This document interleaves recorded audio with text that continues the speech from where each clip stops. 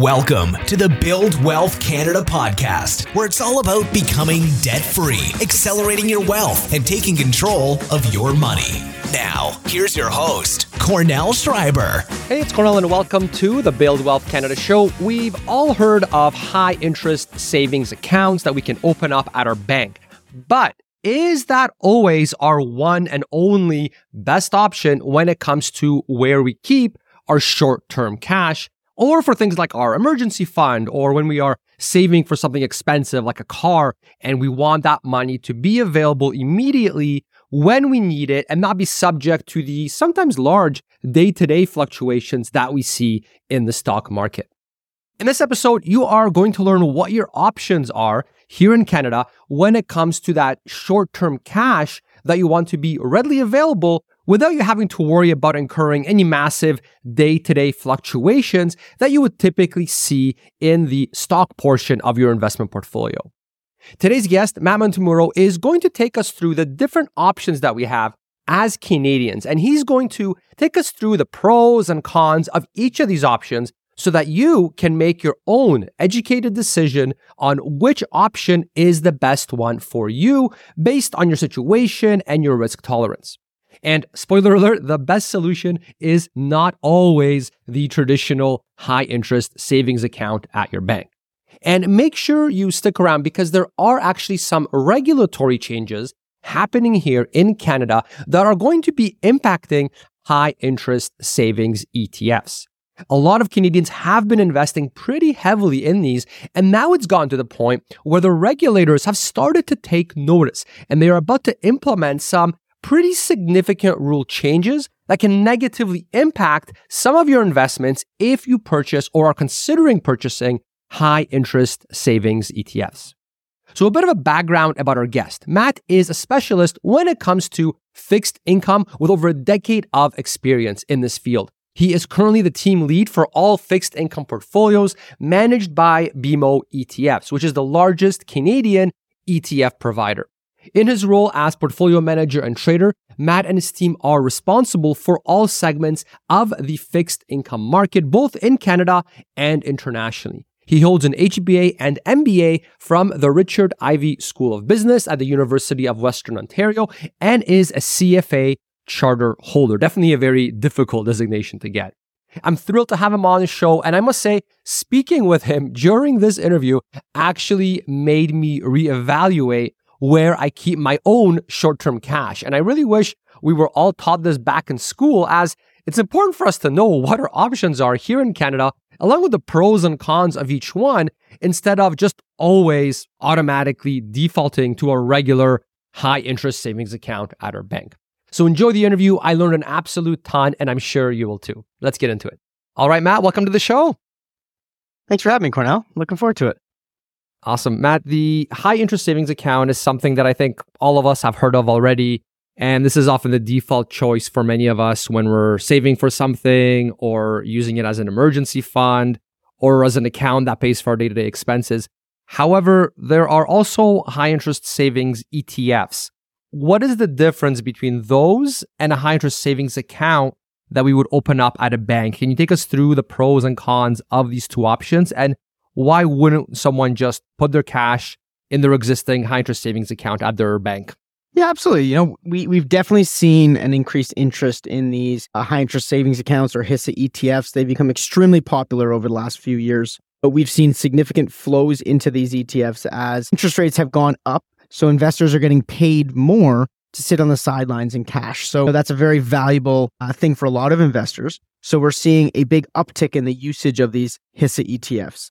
What is a HISA ETF? It's actually an ETF that deposits cash in a portfolio of high-interest savings accounts. So literally, the underlying portfolio is just a bunch of high-interest savings bank accounts. Money within the ETF is aggregated and spread among several different banks, often generating a premium yield for investors because of the size of the fund that they have and the relationships that these ETF providers have with the individual banks. The account itself is actually no different than the high-interest savings account that you would get from your local branch. The difference lies in a few areas. At your branch, your money is CDIC insured for up to $100,000, where in the ETF, each underlying HISA account only provides 100,000 of coverage to the entirety of the ETF structure. So investors are not protected in the same way as they would be if they invested in a branch. So that is an important difference. It's a subtle difference, but it does have a big difference in terms of the insurance on your capital that CDIC provides. So investors should definitely need to know about that. Why do investors use HISA ETFs versus a regular HISA? Well, it shows up in your trading account. It shows up on your trading platform. That can be just an easier way to track cash as an asset class rather than kind of moving it to other different areas. It makes it easier. It's tickerized. It makes it look like when you look at your total asset allocation, it makes it seem like it's part of your portfolio rather than a bank account on the side. So optics purposes, we find a lot of investors find it very useful to use the ETF, easy to trade in and out of versus the underlying account. But there are those subtle differences, especially in terms of the insurance that you get provided. And have you found in your experience that the high interest savings account ETF, that those tend to provide higher interest rates than if you were just to go to your typical bank that you already bank with and try to go use that one bank for your high interest savings account? Yeah, in general. Is that pretty consistent? Yes, in general. And again, it's just a kind of a scale game. You know, the high interest savings accounts have $3 billion, $5 billion in AUM. So when they go to a branch or they go to the bank wants those deposits. So they pay a premium for them. So in general, there is quite a bit of a premium on the HISA ETF yield versus the traditional HISA yield that you can get from your branch. And then you mentioned the CDIC insurance.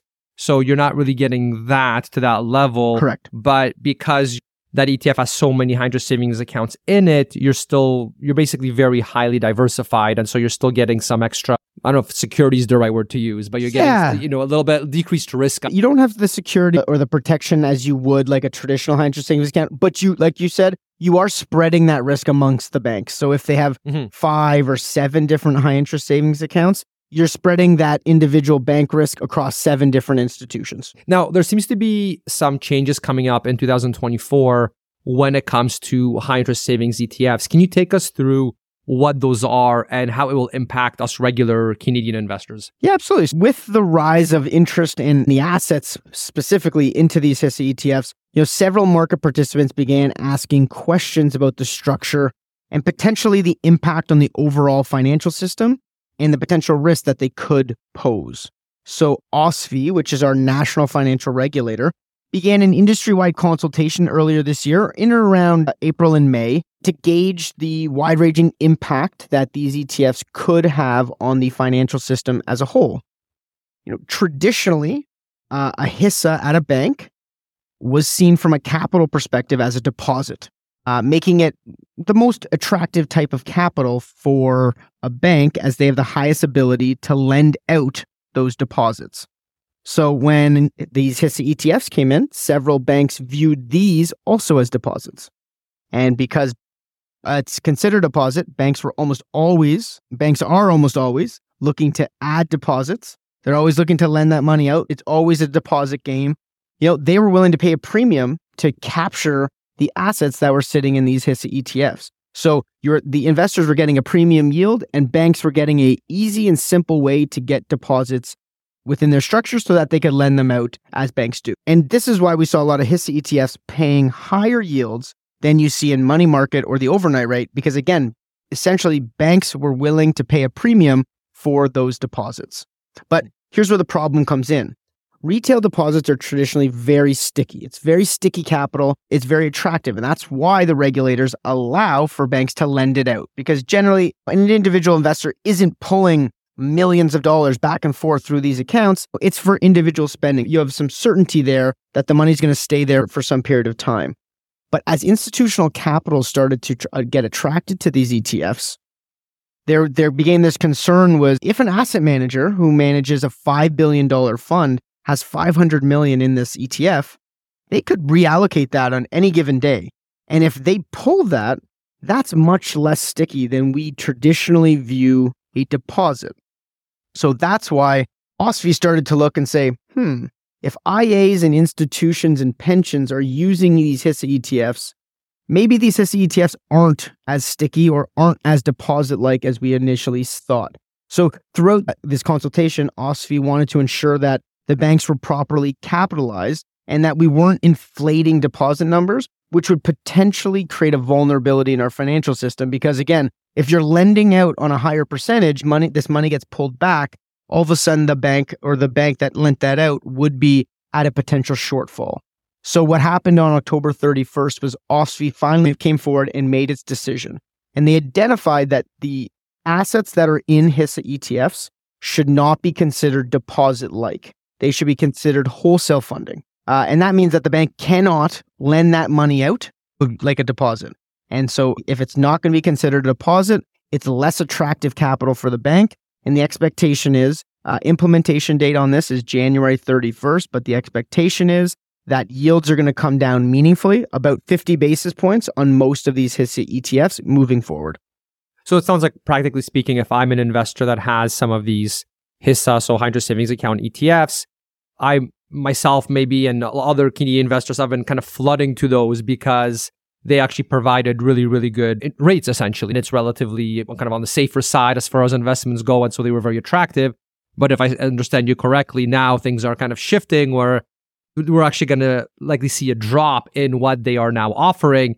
And so it's kind of something that we should, I guess, know about here as Canadians, because if we do have money, if we haven't flooding into this, if we own a bunch, we might see those rates drop significantly. So what are kind of did I understand that correctly? And what are the implications for you and me, like a regular, let's say, DIY investor? How should we be thinking about this going forward? I think you did a great job summarizing it there. It's not a liquidity story. The ETFs are going to continue to trade. The investors shouldn't be concerned that their capital is going away. It's going to be tied up. That's not what the story is. It is a yield story. So it is for investors. If you had income needs and you were using this HISA because it had a 5.5% yield and you needed that 5.5% every month, well, on a go-forward basis, that ETF, just using the quick math, will provide 5%. So you may be at a yield shortfall on a go-forward basis. Also for investors, many of them chose that HISA ETF product because of the yield premium. And now a lot of those HISAs are going to be now yielding less than traditional money market or short-term fixed income. So as an investor, again, if you're aiming to maximize the yield on your cash, you now have two other options that likely will pay a higher yield on a go-forward basis. So as a do-it-yourself investor, you always want to maximize and do what's in your best interest. And if you are looking to maximize the value of that cash or those savings, a high interest savings account may be a little bit less attractive than it once was. So it's kind of like a call to action, I guess, to us Canadian investors who invest in that way through something like a HISA ETF. Exactly. Just think, hey, maybe you should reevaluate to see what's out there again. Yeah, because absolutely. of these major regulatory changes that are going to probably decrease the rate you're currently getting that you've been getting used to quite significantly. And so it's worth your while to see what else is out there. Other ETFs of comparable risk level, so still kind of on the more stable side, but they may actually be giving you higher rates now than what you've been used to on this HISA ETF. Did I understand that correctly? Absolutely. Okay. Yep. Awesome. Now, is a consequence of this that we should also expect to see rates offered at banks for high interest savings accounts to drop? Like if you just go to your regular bank branch, are we going to expect those to drop as well, do you think, because of these rules? You know what? I don't think the traditional HISA in a bank branch should impact it in any meaningful way. I think they're going to continue to go. To be honest, if anything, there is a potential upside for the traditional HISA holder, because if a specific bank is now at a deposit shortfall, they may want to incentivize individual investors to try to give more in there. So they may have some rates just over the short term. But overall, I don't think the traditional HISA account should be impacted too negatively or positively from the decision. It's going to be more so, I think those investors who still want that HISA exposure, they may consider moving from the ETF to that traditional HISA in the bank and get kind of whatever that prevailing rate is, which it depends on your AUM, the type of client you are, the specific bank. That range, it can vary widely as to what you get compensated depending on the market environment as a whole. So yeah, if you're one of the ETF investors, I guess, that were buying these ETFs and you've been kind of pumping a lot of money into it because of these really attractive rates, it's kind of like the party is stopping. It sounds like a little bit. It's definitely, absolutely. Yeah. It's definitely less attractive as it once was. It's kind of time to go back shopping and see what's out there, what's comparable ones are out there. And at the same time, it's one of those things. I don't think that's a bad thing, right? Investors took advantage of an excellent opportunity. A regulatory change happens. Like you said, now it's time to reevaluate. Is this the product that's going to be for me now going forward? And that's not a bad thing. You took advantage of an opportunity that was there. Things changed, and now it's time to reevaluate. Yeah, the party was good while it lasted. Yeah. Sounds good. And now a quick message from one of our sponsors.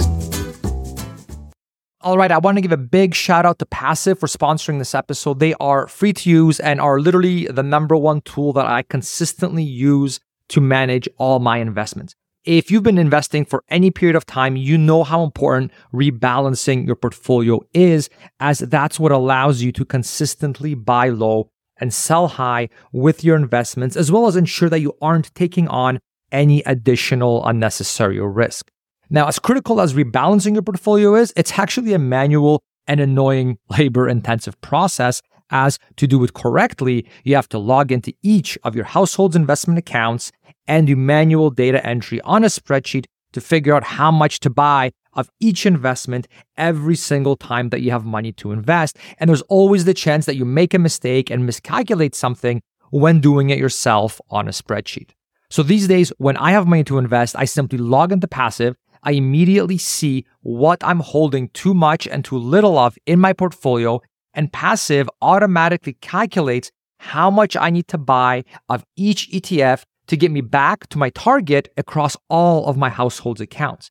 Then in a couple clicks, I can have Passive buy the investments that I'm holding too little of across all my and my wife's accounts without me having to log in and out of each account to manually do the trades myself. I'm also able to see how my entire household's investment portfolio is doing across all our accounts in just a mouse click instead of manually having to add everything up across all my accounts. So they have a free account that you can use to try them out. And if you are a Questrade user like me, you also get their premium account for free. So it's a complete no-brainer. And I've personally been using them for years at this point. So I can definitely vouch for them, as they have literally become my number one favorite tool for managing my investments. They save me many dozens of hours when I'm managing and optimizing my portfolio. So definitely check them out. They are a fantastic Canadian company, and you can get your free account by going to buildwealthcanada.ca/free. Again, that's buildwealthcanada.ca/free. And now back to the show. Now, for those of us that do invest in high interest savings ETFs, we expect a drop in those ETFs coming January 2024 because of a potential sell-off. So like you mentioned that you can expect the yield to go down, the interest that we're getting, but I'm guessing investors are hearing this news. There's a ton of Canadian investors who have been buying these ETFs. Now they're hearing about this change. I imagine this is the kind of thing that can cause a sell-off. Can we expect the pricing of those to drop as well, the way it would for like a stock, for example, when it gets some bad news? I think you're still going to see the stability of the NAV, just given what the underlying is. It's still a savings account. So there's actually not going to be much market impact, whether if you go and redeem, they basically go in and they take money out of the account and they send it to you. So while you may see AUM go down and you will see the yield go down, the likelihood of the NAV going down is very low. You're still going to see that same stability, because at the end of the day, the ETF is just going to represent what that underlying asset class is, like you said, like a stock. But the underlying asset class here is literally cash that is not locked up. So when you want to get your $100 out, they just go and they grab $100, take it out, and they send it to you. So there shouldn't be much an impact on the NAV performance. It's more so on a go-forward yield performance, or a go-forward yield that will be impacted. Can you define what NAV is and what AUM is, just for anybody that's new to all the terminology? Yeah, absolutely. So NAV is the net asset value. So basically, it is the prevailing market value that is snapshot at the end of every day of every ETF and mutual fund in Canada. That it basically values all of the HISAs within the HISA ETF will get valued at a specific price. And that will be then roll up on a pro rata basis to the NAV of the fund, whether it's a mutual fund or an ETF. And AUM is assets under management. And basically, it is the amount of money that is within an ETF. It's the amount of assets or money, how big that ETF is. So when I'm saying we've seen a lot of inflows, money's been coming into the ETF. And if we expect money to come out because of the yield drop, you're going to see it go down and money to come out of the ETF. But I mean, from an investor perspective, I guess like a regular DIY Canadian investor, it sounds like the main thing that would impact us is just, look, we're getting a much lower interest rate essentially on our investment now. And that's kind of the primary concern and why you're basically prompting us to reevaluate our options when it comes to this type of investment. In our Exactly. portfolio. I don't see it as a negative driver in performance. It's more of an opportunity cost. And can you maybe speak a little bit about when it comes to sell-offs and ETFs? And I know you explained it really well with the HISA ETFs, but I realize this also applies to other types of ETFs. Like there's a lot of total market passive index investors that listen to this show. And when we hear about, let's say there's a company and you bought a stock and there's some really bad news, like let's say there's been fraud or something like that, then okay, there's a sell-off of that stock and we see the price plummet, right? This is the kind of typical thing.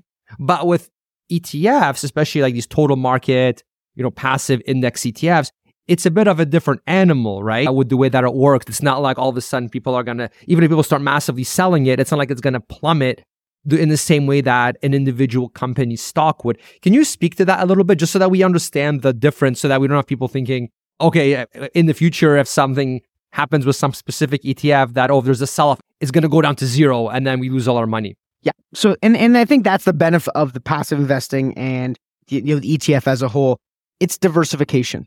You are not taking specific single stock risk. You are diversifying that across, depending on the strategy, let's call it the S&P 500, 500 different names. So if one of those companies, let's say goes to zero, you're not going to see your portfolio go to zero. You're going to see 1% of that portfolio drop to zero. But over as a whole, you're going to have that diversified away. So you're diversifying away individual company-specific risk, and you're taking on total market risk as a whole. And what that allows you to do is protect yourself on the downside from those type-specific events.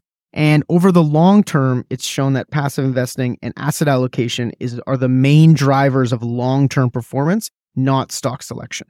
So that's where you still experience that loss, but it's just across so many different line items and names or stocks that specific risk gets diversified away to a very, very small proportion of the portfolio's return. Now, how is a high interest savings ETF different from a money market ETF? Can you take us through the pros and cons of those? Because you mentioned that's one of the alternatives to these HISA ETFs is a money market ETF. So what's the difference between the two?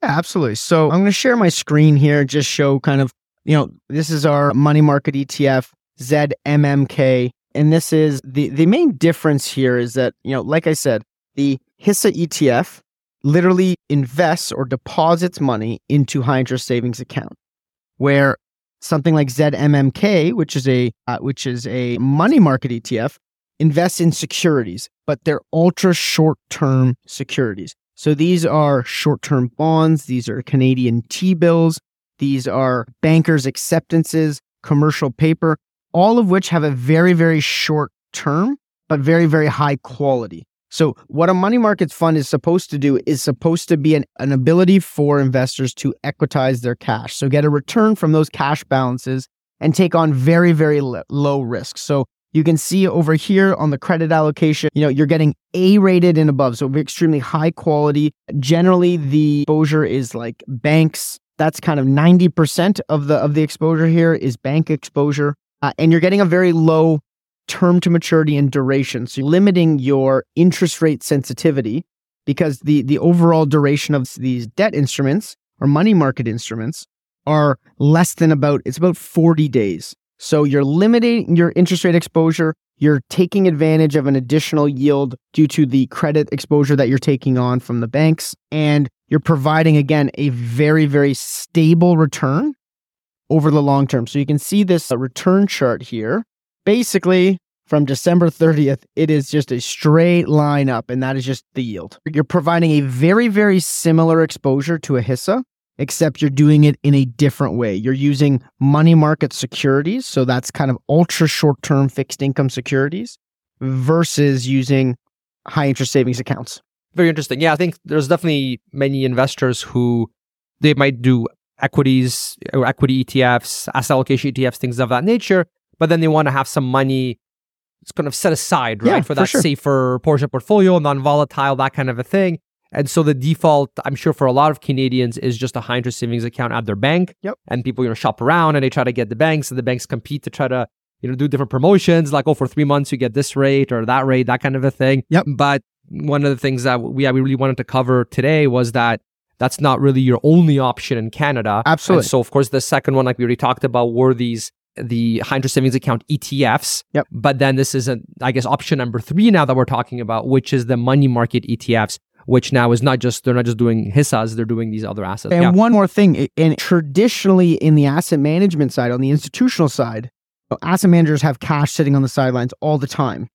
And generally, all that cash sits in the money market accounts of all the different asset managers. So this has been an institutional tool for a long time, and just ETFs have now allowed those same funds to be available to the do-it-yourself investors. So, I understand high interest savings accounts. When they were paying a higher premium, it made sense to put it in there. But now on a go-forward basis, we expect money market funds to be about a 30 basis point yield premium to many of those HISAs. So for investors, you can say, okay, maybe I'll do what those asset managers do and I'll just buy a money market fund. So I think that's the trade-off that they can look at. Awesome. And then for everybody that's just listening, if you do want to follow along and you want to see what Matt's talking about, you can just Google ZMMK and then space BMO. It's a BMO ETF, and that will take you to it should be the first result.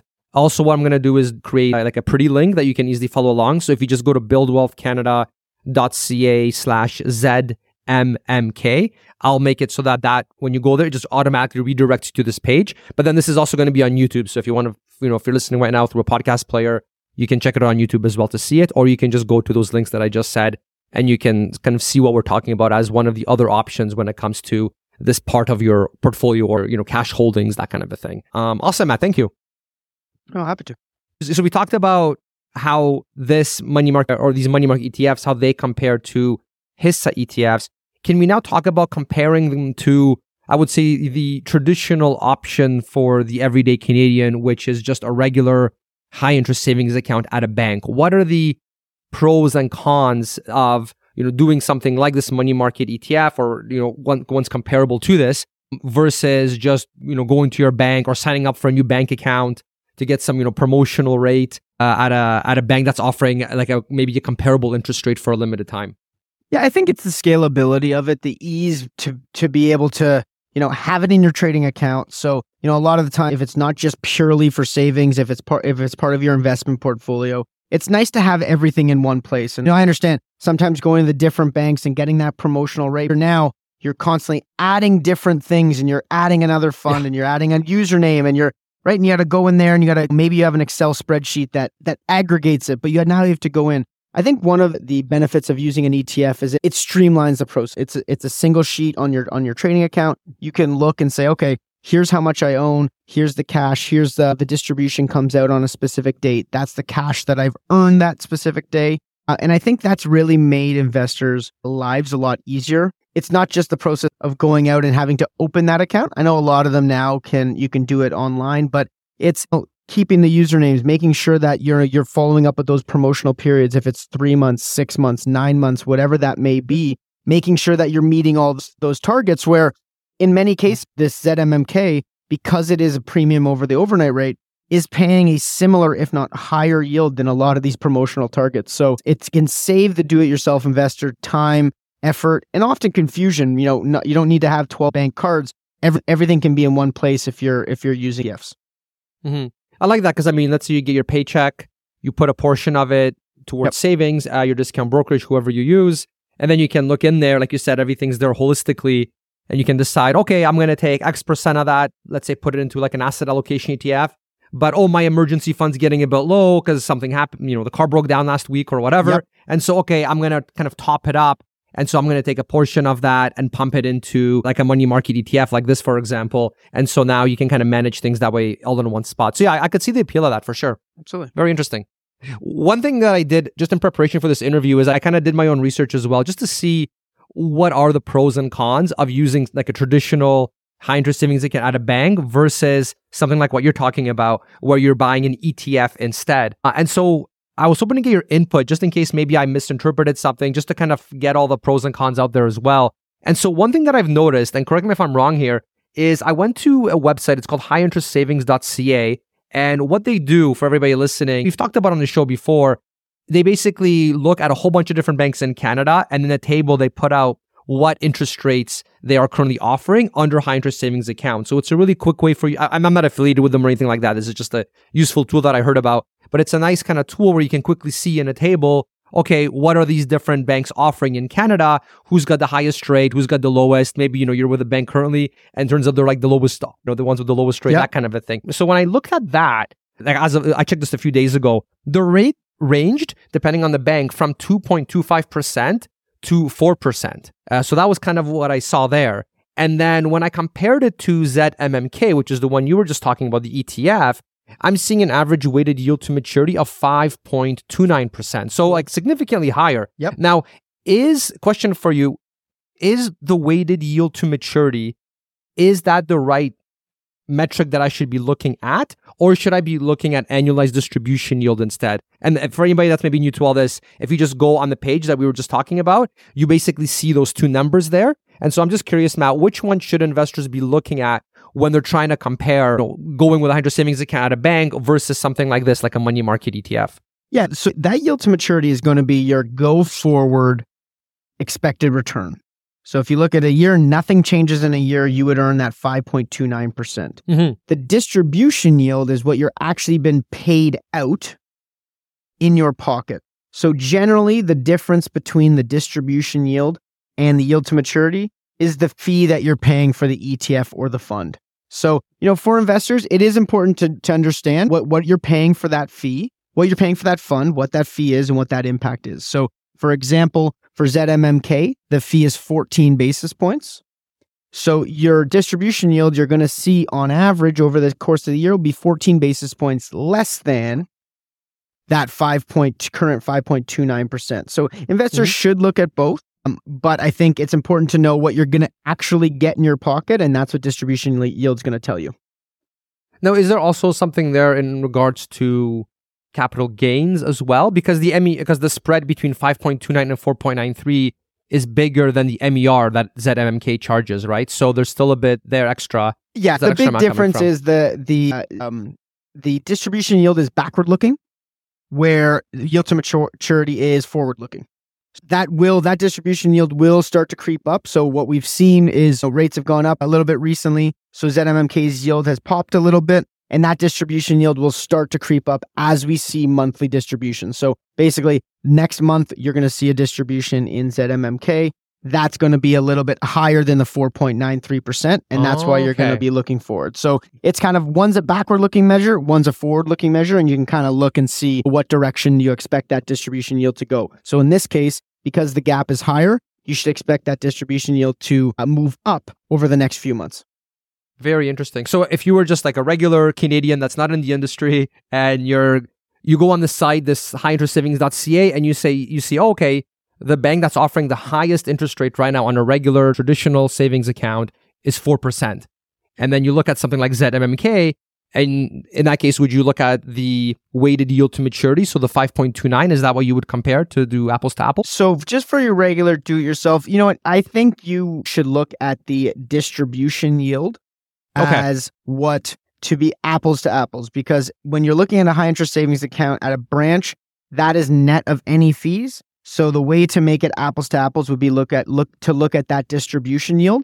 And then the one thing that it's nice to see is that if you see that yield to maturity being a wider gap or bigger differential than the fee, you can expect that there's going to be actually upward appreciation in terms of that distribution. So it's actually something not bad to look at, because if you see it actually very close, you may think, oh, actually, you know what? This distribution yield is going to have to come down. So, that might be something part of your decision-making process as well. That's very interesting. Yeah, because even just looking at the actual numbers, if the highest rate right now on a regular high interest savings account is, let's say, 4%, like when I checked it a few days ago, and then even if we're using the lower numbers, so the annualized distribution yield, that's 4.93. So, you're getting almost 1% more by choosing to go with a money market ETF like this, as opposed to going with a bank. Yep. Or not a bank, sorry. Like a high interest savings account at a typical bank. And like you were saying, if I understood you correctly, there's upward pressure that you're actually going to get a little bit more than that probably going forward, because looking forward, the weighted yield to maturity is 5.29. Did I understand that correctly? Correct. Yeah, I think that's perfectly the correct way to analyze it. And I think that's one of the reasons why we've seen that uptick of interest in those HISA ETFs, because they are providing, or they were providing, a meaningful gap in yield and much higher yield than the traditional banks would on an individual account level.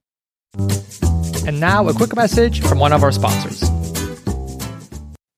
There are so many opinions on how to invest your money today, but it can be hard to find credible voices to rely on in the world of finance and investing. One resource that I turn to every week is the ETF Market Insights YouTube channel, led by today's episode sponsor, BMO ETFs. Market Insights brings in industry experts, and the weekly episodes cover the hottest themes like inflation, infrastructure, healthcare, and more. Tuning in helps me stay up to date on what's happening so I can be a smarter investor. And you can also submit your own ETF questions to be answered on the show. So do yourself a favor and subscribe on YouTube to ETF Market Insights, or visit etfmarketinsights.com so you can be notified when future episodes go live. And now back to the show. And I mean, every once in a while, I mean, you've seen this, right? Banks come around and they'll say, hey, we'll give you 5.5%, but only for 3 months. Yeah. And then, and then after that, it drops to something crazy low. At least that's been my experience. Yeah. And so I don't even play that game anymore. I said, the reason why they looked at it was they know that if they can get you in the door, if they get those deposits in the door, that they are sticky. So, banks know what they're doing. And I think that's part of it. We're saying, you opening up the account, you bringing it over, the likelihood of you keeping it here for a meaningful period is high.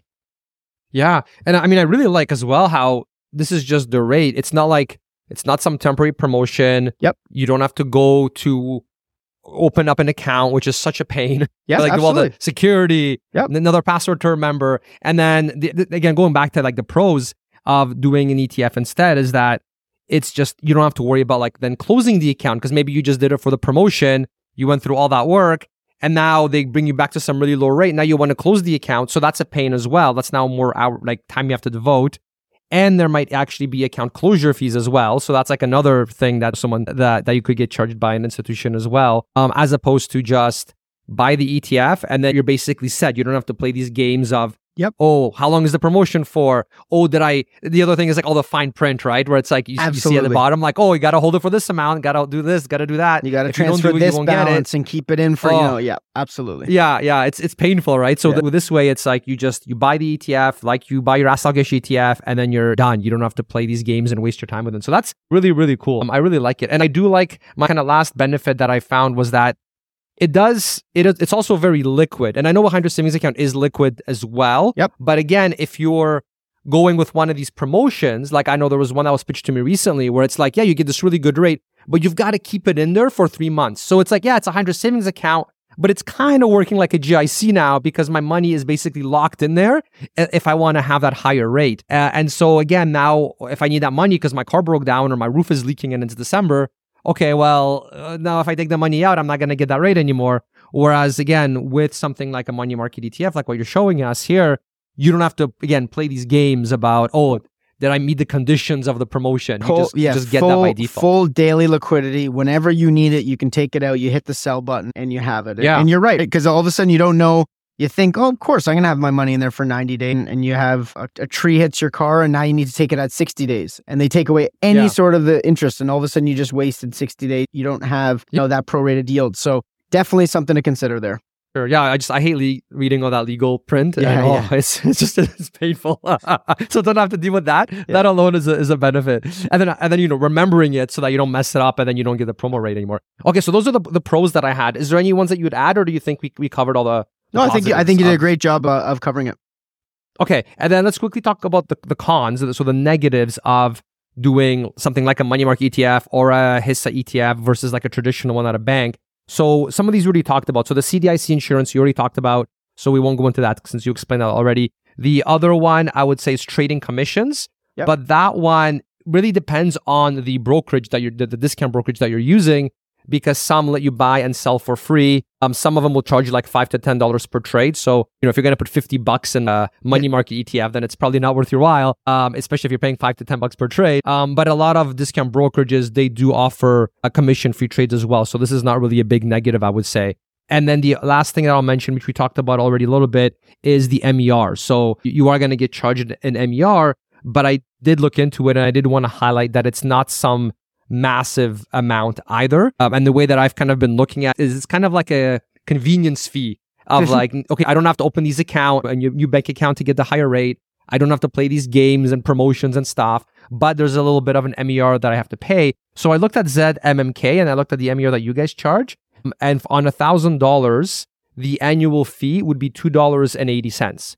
So it's a very, like a lot of ETFs, the fee is very little for what you're getting. So it's not like you're not getting charged like 2.5% or something like that, like some of the mutual funds that we've heard about. And on $10,000, it was $28 a year. So I think that is just, again, it's something to know, but I don't think that that's something that, I mean, at least for me personally, that will not sway me to not want to do it. Because, there's an MER. It's like, well, it's not a huge amount anyway. Yep. And do you have anything to add? And you can use that distribution yield, as we talked about, as a way to say, am I getting compensated for that fee? Right? So if you're looking just at a yield to yield level, even if you're talking about a fee, if you're still getting 4.93% versus 4%, you're still coming out on top, regardless of if you've paid an MER or not.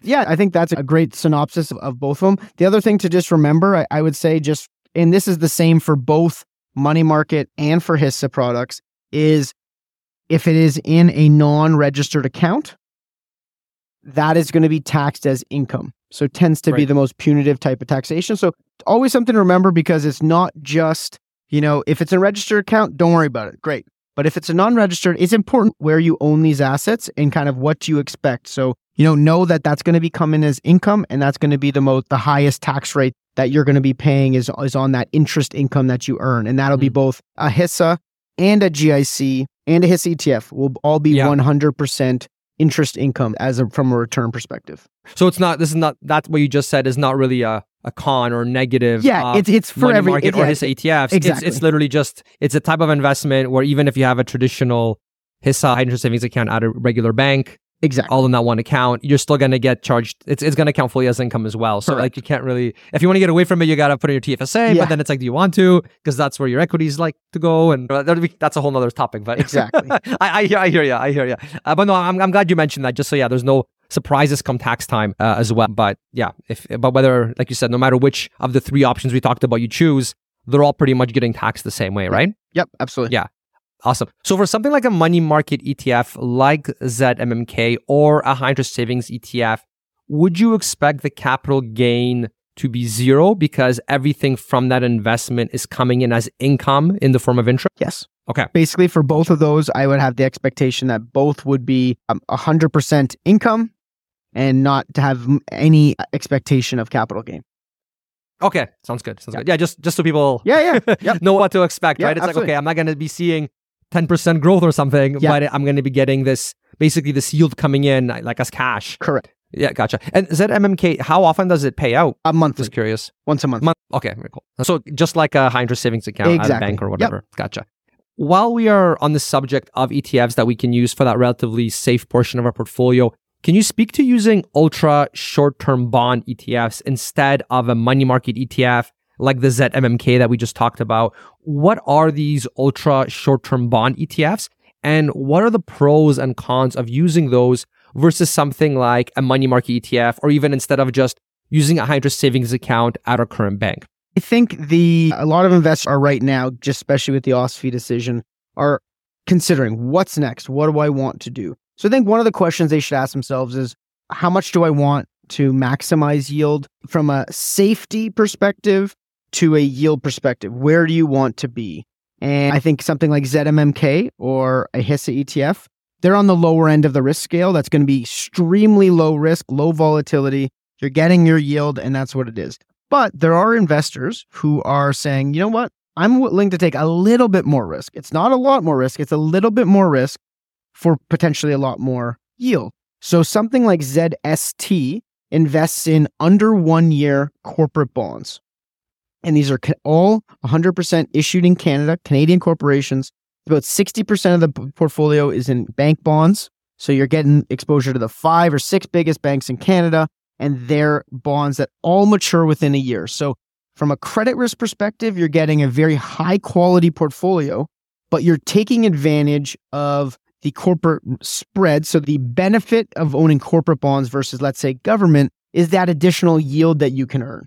So investors who are looking for more yield can look at something like ZST, which has a yield of about 5.6%, as a yield to maturity of 5.6%. So, in terms of versus ZMMK, so ZMMK is 5.29. So you're getting, an additional 30 plus basis points. If you look at those HISA ETFs that are going to be around 4.8 or 4.9 post January 31st, you're going to get, an additional almost 100 basis points now of additional yield using a short-term fixed income product like ZST. Again, extremely high quality, but it's for these more yield-hungry investors. And so that's something that we've seen a lot of investors look to ultra short-term bonds as a way to get that extra yield from the portfolio. But we talked about taxes, and this is something that I think ZST is unique versus the other two. Because 2022 is such a challenging year in the markets, we saw interest rates spike up, and we saw bond prices come down, right? They're inversely related. So because of that paradigm, most of the bonds in the fixed income market are trading at a discount to par. So that means they're trading under $100. And let's remember, when a bond matures, it matures at $100. So if a bond is trading below 100, within that year, it's going to move up to $100. So what this product does, it gives you that yield premium, but it also combines income and capital gain to your return. And so for taxable investors, I'll show it here on the screen. If you compare this to a HISA, you're getting a significant after-tax difference because, again, your interest income, the coupon that you earn, is much lower because these bonds are trading less than par.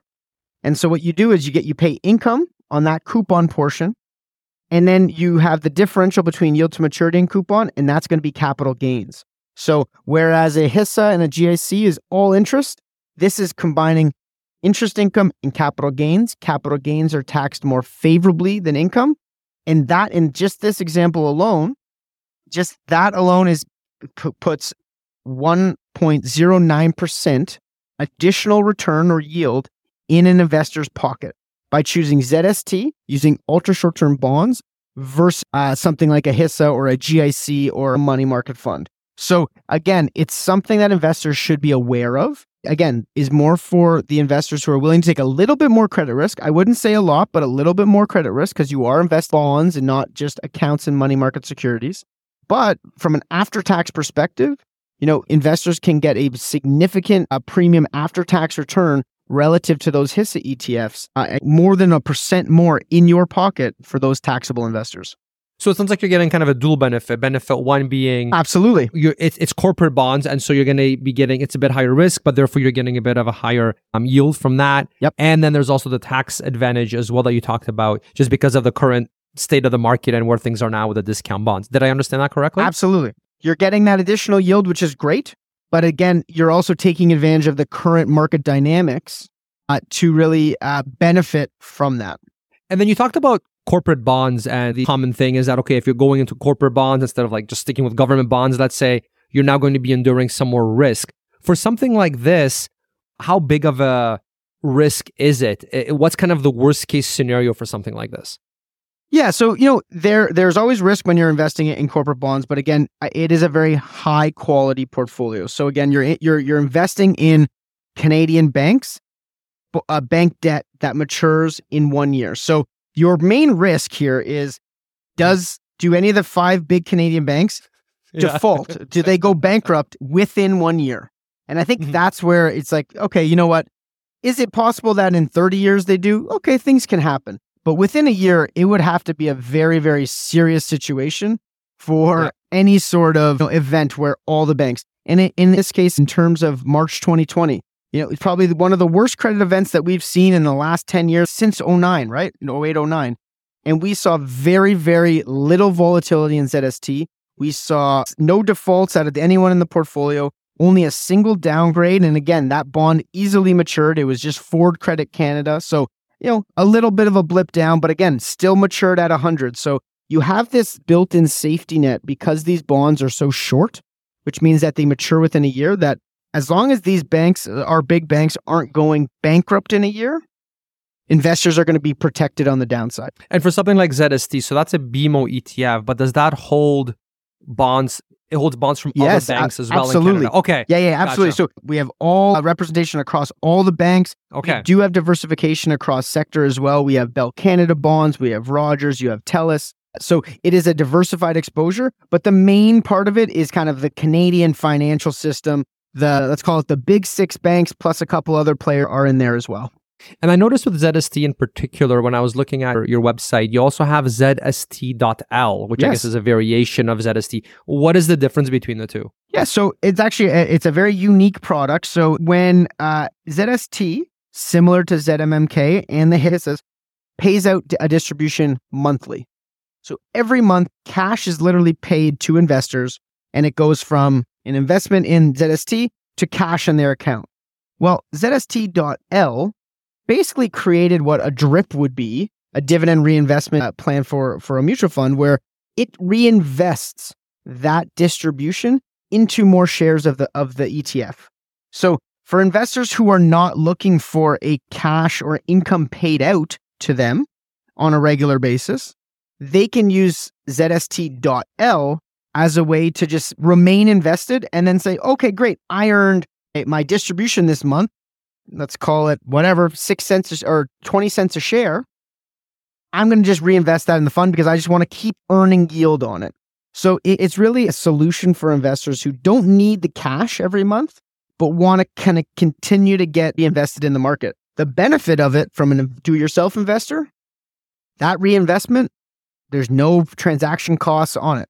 It just automatically goes in and you'll see it in your NAV, in your net asset value and your performance of the fund. So that's excellent because in terms of what you said, some people are paying commissions on trades. When you have this automatic, you don't have to take that cash and then go out and spend your money on a commission to buy more shares of the ETF. The ETF does it for you. Awesome.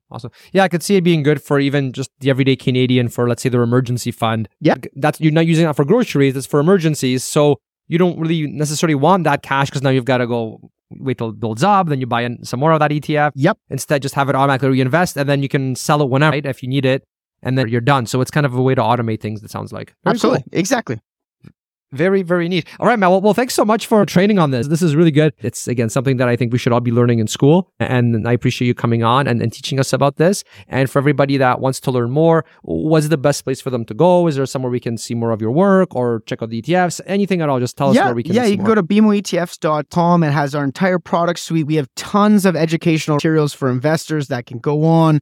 If you want to learn about the 1, 2, 3s of ETFs, if you want to get in depth on certain strategies, something like ZST or ZMMK, we go into in-depth into what each of the funds holds, how they work. We have lots of educational materials regardless of your aptitude or your skill level. You can use our website as an educational portal as well. So please go to our website. Thank you for the time. I know it's it's a unique time in the market, but it's great to be able to talk to you and kind of walk through some of the even regulatory changes that we're seeing. When you see those headlines, sometimes it's like, what does this mean? What does it mean to me? So I appreciate you giving me the time, Cornell, to walk through it and to talk to your audience.